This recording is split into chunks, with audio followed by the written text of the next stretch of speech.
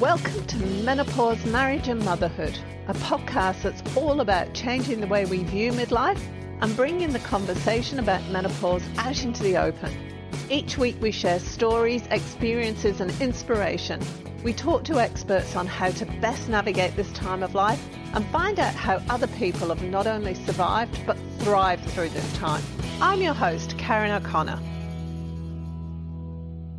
Hello and welcome. Today I'm here with Raheleh Nasri. Raheleh is the creator of the Violent Femme podcast. She's a writer, actor and director based in New York. And prior to writing and hosting the Violent Femme podcast, the majority of her work was in theatre. Welcome, Raheleh. Thank you. Thank you for having me. Oh, you're welcome. I was really intrigued when I got the initial email about what you did, because it's all about, correct me if I'm wrong, or I say this in the wrong way, it's all about women in history who've done amazing things but haven't necessarily been celebrated for doing that. Is that right?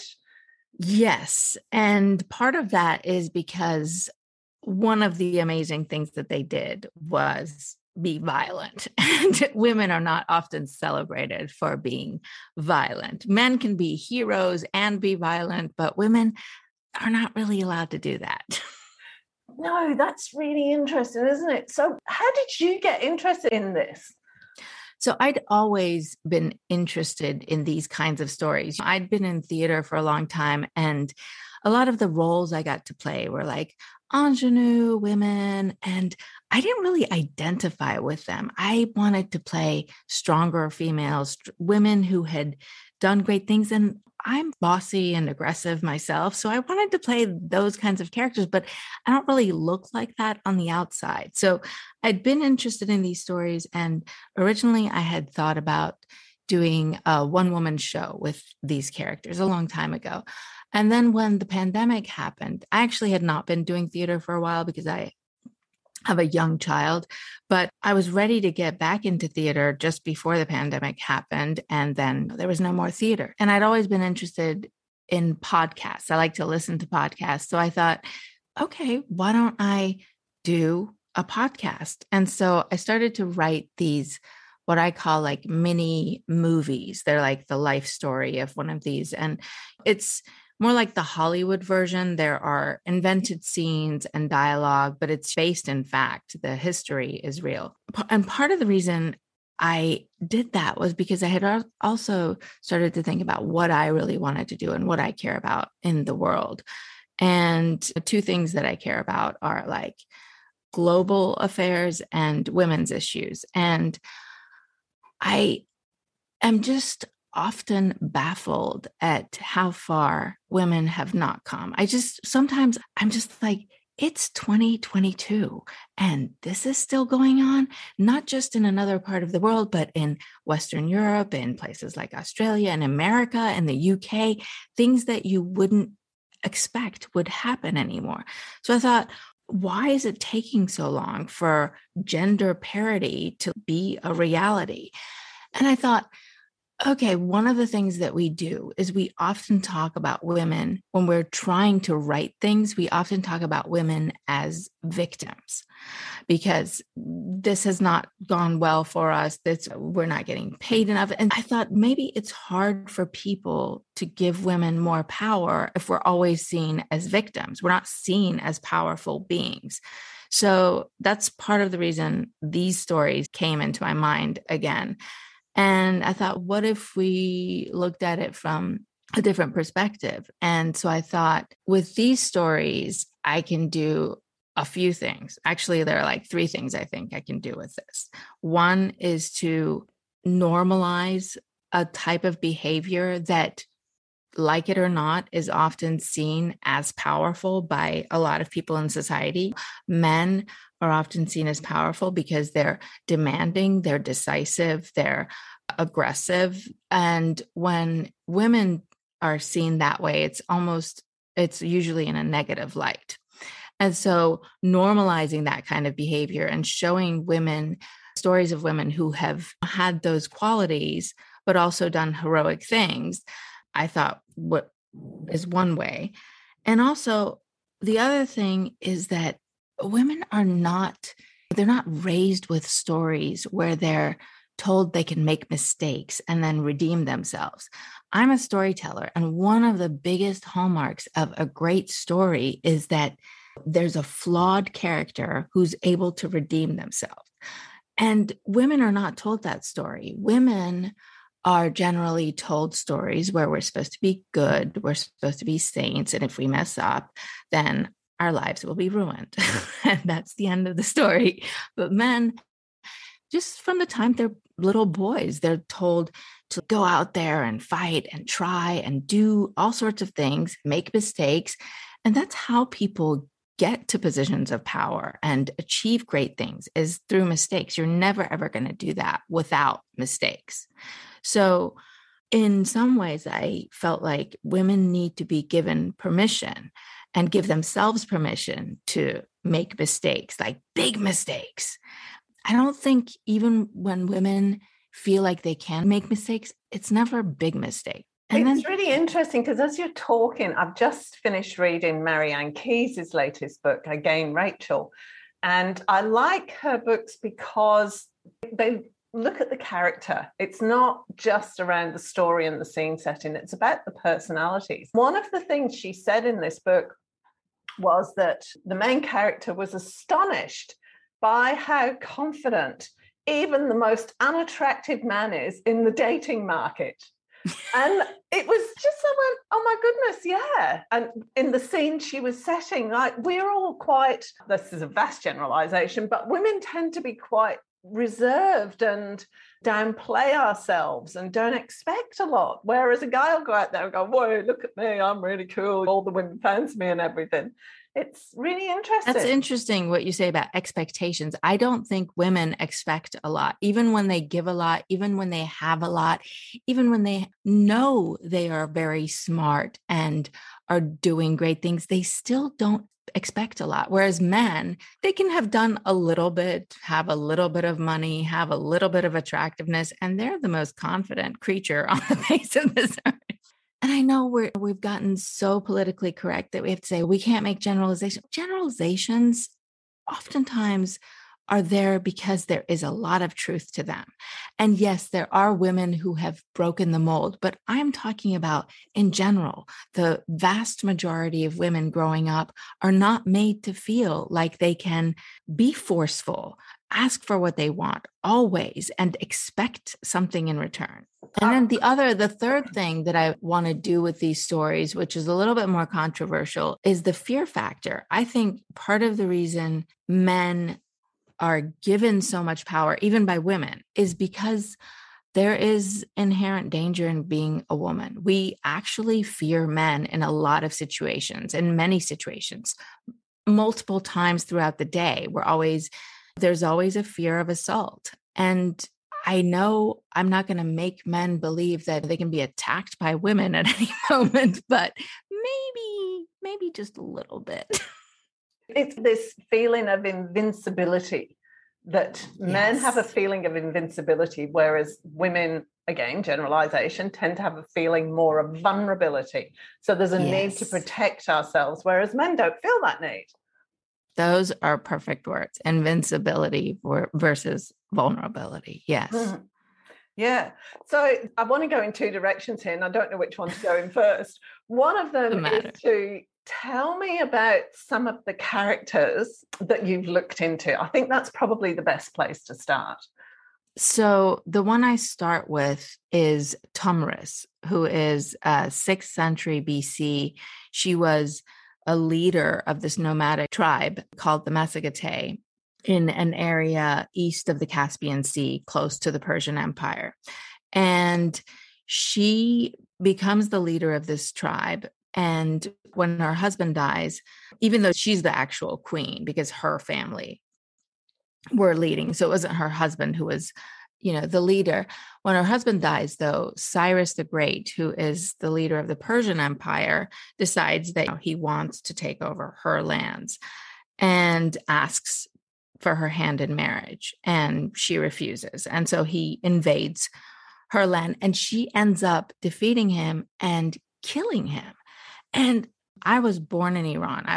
Lived my whole life in America, but I was born in Iran. I've always heard stories of Cyrus the Great and the Persian Empire. And in a lot of ways, he is the first leader of a colonial great power, Western power. Like he's the example for that. And he was always lauded because he's known as a benevolent leader who allowed the Jews to practice their religion, and the people of the lands he had conquered, would willingly bring he didn't tax them, so to speak. They would willingly bring their stuff to Sounds a bit mafia to me. it's like, really? Did this really happen? Who wrote this story? But what I thought was fascinating when I started to look into Tomris was that I never knew that this woman killed him, because nobody ever talks about that. It's not really written in most places. And it's funny because I get so many people of Persian, Iranian heritage sending me messages saying, like, negative messages saying, I don't know what I'm talking about because Cyrus was so awesome and everything. And I'm like, I'm Iranian. Actually, I'm Persian. I'm telling this story. But what I thought was so unbelievable was that I'd never even heard of her. I'd never in my life heard of her. And here was the woman who brought down this great leader. He's known as this great benevolent leader. He has his tomb in the side of a mountain. She has no tomb. Nobody talks about her, nothing. And when they do, she's villainized. So I wanted to start with that because it was connected to my heritage in some ways. And I thought it was fascinating how Cyrus had this image that was massaged. It was almost like propaganda. And I thought, okay, so history is really, it's either it's definitely written by men, and it's written by the winners. And so everything is always a little suspect. And now I look at all of history with a little suspicion because it's not all fact. And people get irate sometimes when you talk about something not being factual. Now, most of what we know, we don't really know it actually happened.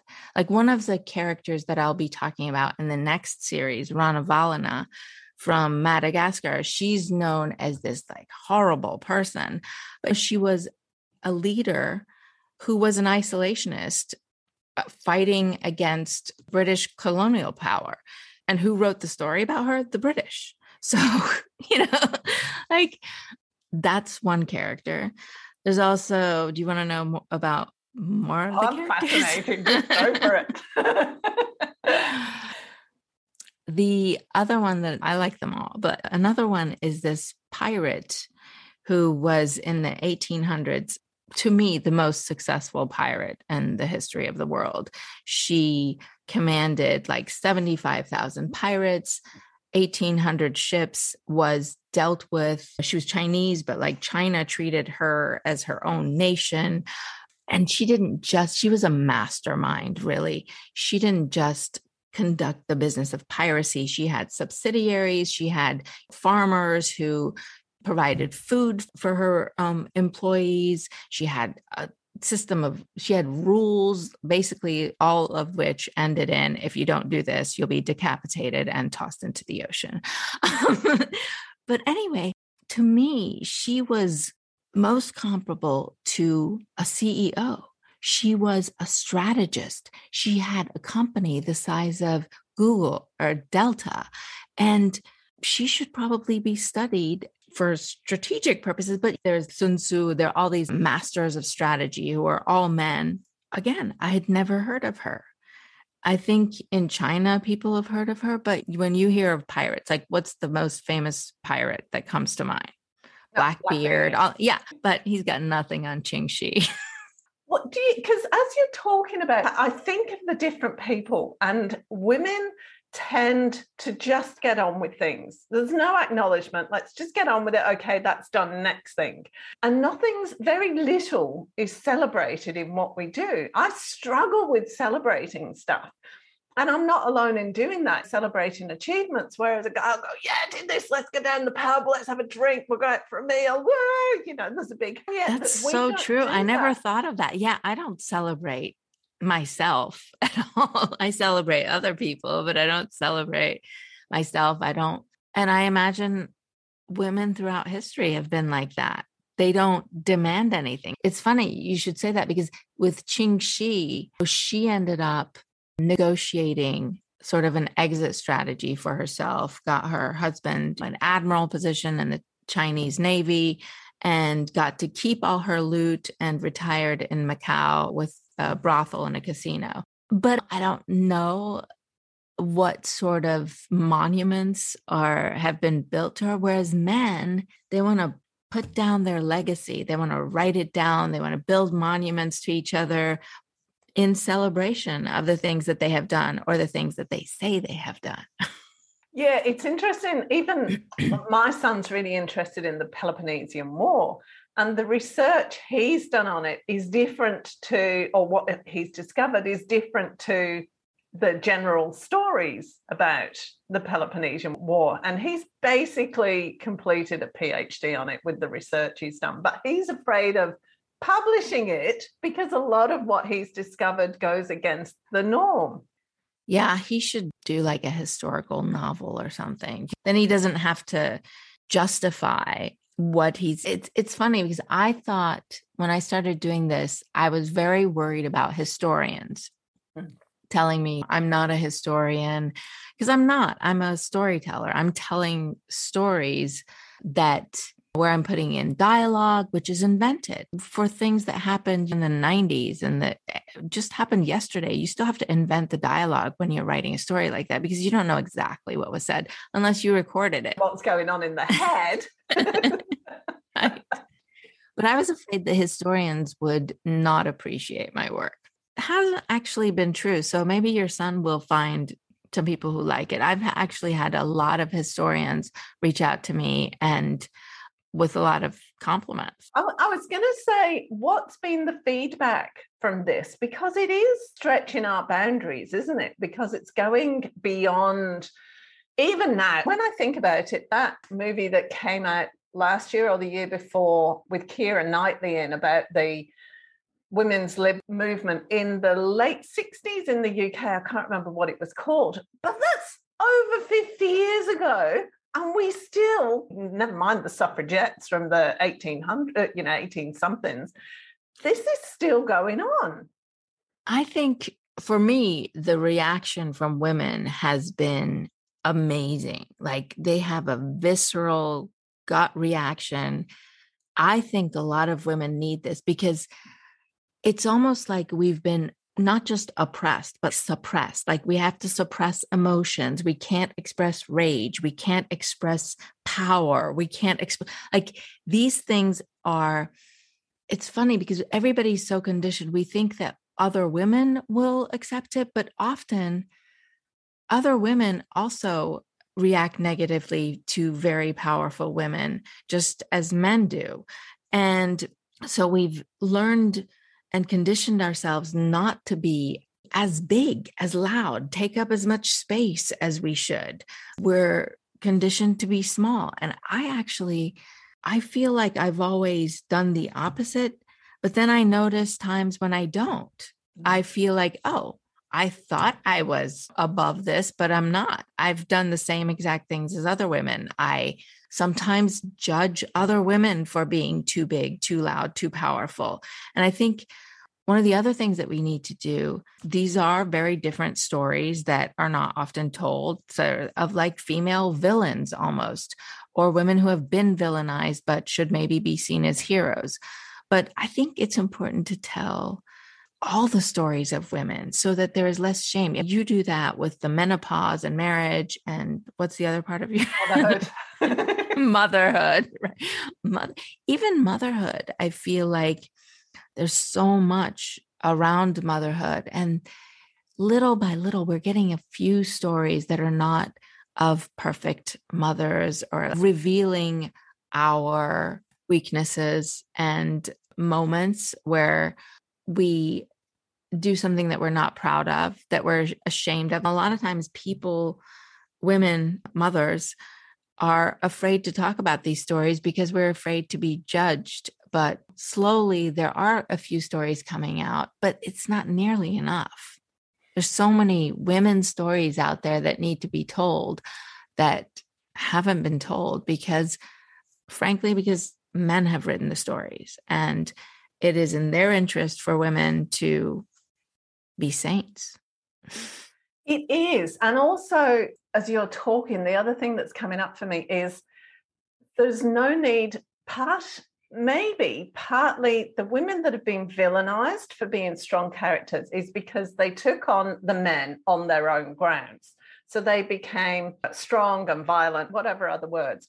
However, we're also not allowed to stand in our own power using our own in a way that comes naturally to us. So we might not feel the need to be violent, but like my husband always says, I'm really controlling. It's like, no, I'm not controlling. I need to be organized. I've got 4 children. They're all grown up now.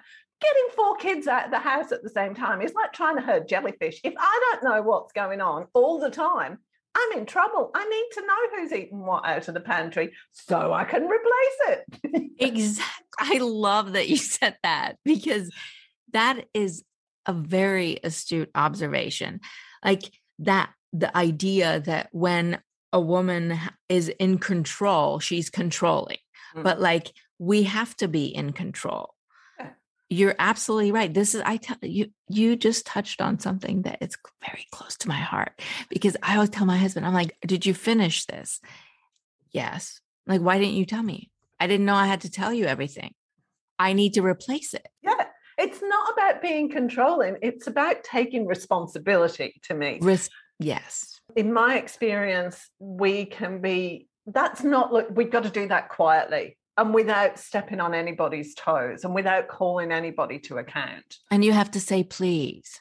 And yeah. And you have to be so grateful when people tell you that they've finished the bloody cherry tomatoes. And that's what it's almost as though nothing or a lot of things that we do in the background aren't counted for anything. And so we're taught not to acknowledge something. It's like, okay, tick, done that. Let's get on with the next thing. Okay, tick. So we go under the radar all the time.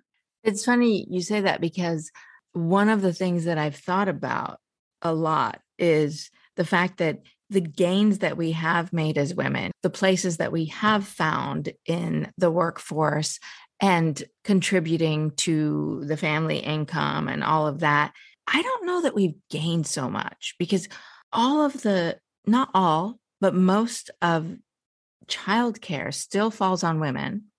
And now we're making money too. This is a generalization, but like a lot of women are making money too. And so all we've really done was relieve men of the duty to make money, to provide for us. And we've just taken on more work. Who really won there?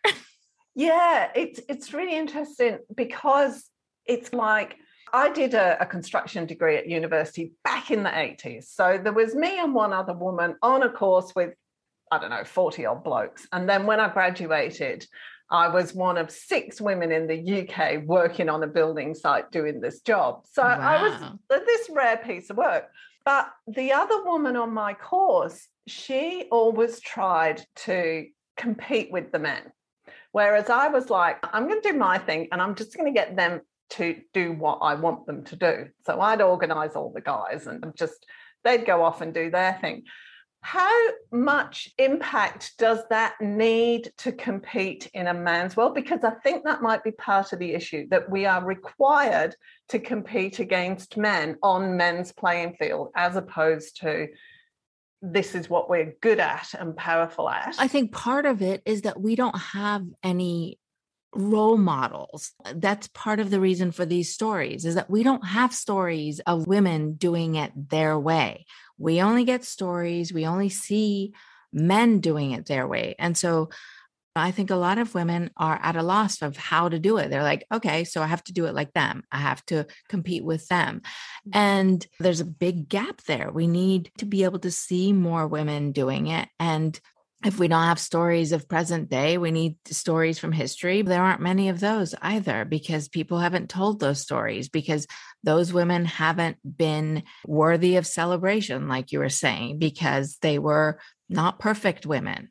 And the people telling stories of perfect women were the ones who made those judgments. And so a lot of the women that I come across, and I have a long list that I want to cover, were either mentioned briefly in history or villainized or dismissed. When I first started the podcast, one of the things I wanted to do was share stories. That's one of the key things, because I looked around me and I had all of my friends all had this incredible story, something that had happened to them. And yet they never spoke about it. It was never discussed. It was just something that they'd done, and that was in their past. That was just part of their story. But those kind of things are actually really important, like the friend who nursed her child through cancer, another one whose child died suddenly, and she had to go, and he was in a different state in America, and she had to go and retrieve his body from a different state, and her ex-husband was getting involved, and it was all really messy. Those kind of things aren't even talked about for the most part, whereas I think they need to be spoken about so that we can start to celebrate who we are and our own skills, as well as looking at, this guy, he's bought this big company and he's done this with it, and he's our blimmin' premier in New South Wales. He prides himself on his strict Catholicism, and his wife's at home. She's pregnant with their 7th or 8th child or something. And now, how does she cope? Even in that portrayal, Yes. Like women are portrayed as not having a lot of trials and tribulations, and every woman has that. And so those are the stories you're talking about. We've all gone through so many different things. I was stalked. I left my city where I practiced theater. I acted and directed. I was in fear for my life, so I left. There are so many other things. I've gone through a revolution. There's so many things that happen to women, and they're all pretty significant, but we don't talk about them and we don't share them. I don't know why. I think part of it is we are conditioned to feel less important, so our stories are less important. And I think, and I hope that's changing. Yeah, I hope that's changing as well. It's one of the things that I want to do with talking to people on the podcast is accept who we are and acknowledge what we do. We're not guys. We do things in a different way, and it's not worse. It's not better. It's completely different. And we need to acknowledge. And when we step into that power, that's when we'll really get power. And having these conversations, because that hiding, that not talking is the biggest thing that's stopping us from stepping into the power, I think. Yeah. That's so great. Tell me another. Sorry to say. I think that's a great ending. I'm on a soapbox here. Just the acknowledgement of what we do and who we are, and what you're doing is doing that with some amazing women from the past. I always think of one of the Harry Potter movies. No, Fantastic Creatures, the second one. And they look at this family tree, and all the women on the family tree are represented as flowers. Then there's no names, no faces. All the men have faces. And I thought that was a really powerful point, because even if you look at the Bible, it's the same thing. The women aren't really mentioned. It's all the men. Shakespeare, too. A lot of the mothers are dead. There are great female Shakespeare characters like Cleopatra, but often when there are children, there's a father, but no mother. Isn't that interesting? That's because women were expected to give birth until they died in childbirth. It was like, have one baby after another until you die. Yeah, that's actually true. That's part of it. And I also think that menopause is a very dangerous time for women, and a lot of women do not make it through. And I think that this idea that women have a longer lifespan is not actually true. I'll tell you why. Because when they calculate that, they include men who die in battles and gang warfare. And we lose a lot of men in those situations. And that's something that puts men in a vulnerable place. And men talk about that, or some men do, and some men don't. But I think that creates the gap between the life expectancy, because a lot of those men are not making it, not for health reasons. And so I think we've been hearing for the past decade, a lot of the medicine and medical procedures and blood work, all the testing that goes on is based on male physiology and not female physiology. And so even in today's world, medicine is not geared toward women. No, I remember lots of work to be done. Oh, so much work to be done. I'm not even going to go into that because I'll go on for another 10 minutes. Give me, before we go, just tell me one last, because you do have your own podcast channel. When is your next series coming out? So end of March, like the beginning of spring, I will do, because they're like little movies. So they take a long time to write, research, and then recording. And then I also have a composer I work with who does the musical composition. His name is Ryan Rummery. Just a plug for him there. I have the next one coming out, which the first one of the next series of 4 is Boudica, or you might know Bodicea. Is that? Yeah. Okay, that's the first one. And there'll be Rana Valena and Comandante Ramona, who's a Mexican Zapatista, and Hannah Duston, who was a Massachusetts woman in the 1600s. So that's the next series. And they're a little bit more villainous than my last series 4, but we'll find some heroism in there too. Oh, just because you're a villain doesn't mean a hero as well. That's right. That's so cool. Thank you so much. I've had such a pleasure doing this, and I would love to do this regularly with you as well, because it is a conversation that is so important to us as women, menopause or not menopause. This is really important. This is crucial to us moving forward as a gender species, really. Yeah. And my gender. I think so. Because we're all going to waste. We are all going to waste. There's a lot of work to be done, but you're doing it. I'm trying. Yeah, I'm getting there. We're trying. I remember somebody said to me years ago, I can't remember what I was doing, but they said to me, if you're not careful, what's going to be inscribed on your headstone is died with potential intact. And I went, oh, that's bad. But it's true though. How many women are in that situation?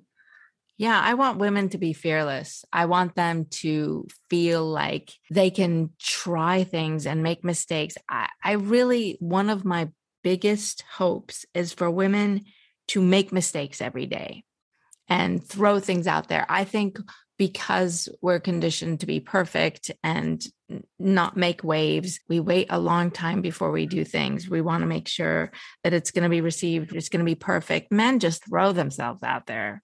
Yeah, it's like whip out whatever. I'm going to sign off there because this internet is getting quite bad. I'm just watching the pictures. It was great to talk to you. Talk to you again soon. Had the best time. Thank you. Me too. Take care. Take Bye. care.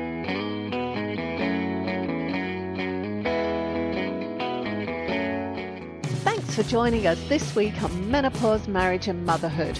Make sure you subscribe to the show on your favourite. While you're at it, we'd love you to leave us a rating on iTunes, or if you'd simply tell a friend about the show, that would be amazing too. Be sure to tune in next week for the next episode, and remember, if you're busy thinking about what you can't have, how on earth are you going to enjoy what you can have? See you next week.